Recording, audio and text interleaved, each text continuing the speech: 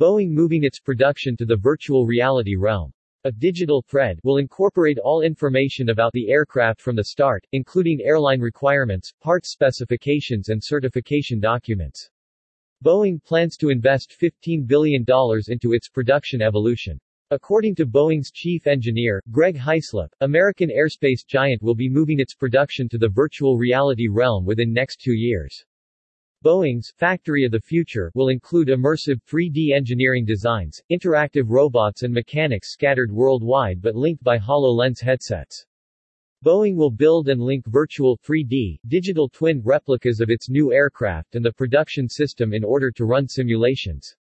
A digital thread will incorporate all information about the aircraft from the start, including airline requirements, parts specifications and certification documents.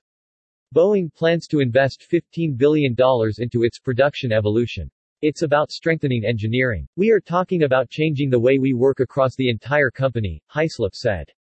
According to chief engineer, over 70% of quality issues at Boeing can be traced back to design issues, and dumping aging paper-based practices could be the basis of positive change. You will get speed, you will get improved quality, better communication, and better responsiveness when issues occur, Hyslop said. Boeing expects a new aircraft based on the renovated production approach to hit the market in 4 to 5 years. When the quality from the supply base is better, when the airplane build goes together more smoothly, when you minimize rework, the financial performance will follow from that, the engineer added. Although some critics are suspicious about Boeing's potential digital revolution, insiders say it is high time for the company to step up efforts to improve quality and safety after its recent misfortunes. Earlier this month, the aircraft manufacturer appeared to have recovered its major markets after the 737 MAX crisis, which saw the company's most popular plane universally banned from taking to the skies after 2 deadly accidents in late 2018 and early 2019.